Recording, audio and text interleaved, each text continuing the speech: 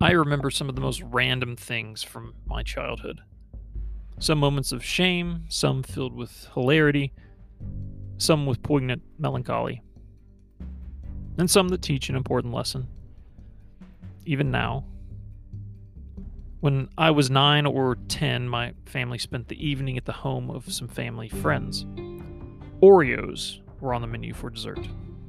Simple, effective. They were all gone by the time I went to get some, however. When I complained, my mom shrugged it off and said we had some at home, that I could have some later. I took this as a binding contract, sealed in blood with solemn oaths. I think my mother forgot. We left a little later than expected that night, and as we were getting in the van to go home, my parents said we would need to go straight to bed. But I get some Oreos, right? No, my mother said, her head turning to look at me from the front seat. You heard what I said. Straight to bed.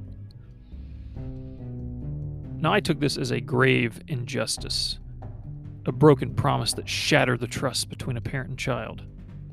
How dare she? I seethed with bitterness on the way home, and I think for the next few days, in typical child melodrama, I declared in my mind that I would never trust her again. Over Oreos. Of course, I've eaten many, many Oreos since then. This is not a dig at my mom, whose generosity knows no bounds. She probably doesn't even remember this event. After all, we got to stay out later than normal and play with our friends longer, so in the grand scheme of things, I got the better end of the deal. I got something better than Oreos. It's worth way more than a quick sugar rush. But I still remember it to this day. That bitterness dug deep and provides some lessons for me today as I parent my own children. Because children remember more than you think. They absorb more than they let on. Tease out what they are thinking. Let them speak. Above all, let your yes be yes and your no be no. Children can smell hypocrisy and injustice, especially injustice toward them, like a bloodhound. If you make a promise, no matter how innocuous you may feel, do your best to keep it. If you can't keep your promise, then apologize. Explain to them why. How are you going to make it up to them as restitution?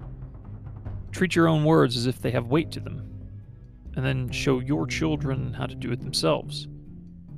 Because they will remember. And when they heed the voice of their father, they need to feel the surety of his words down in their very bones. They need to live there and give them strength. Do not train them to treat your voice as if it was a leaf fluttering in the wind.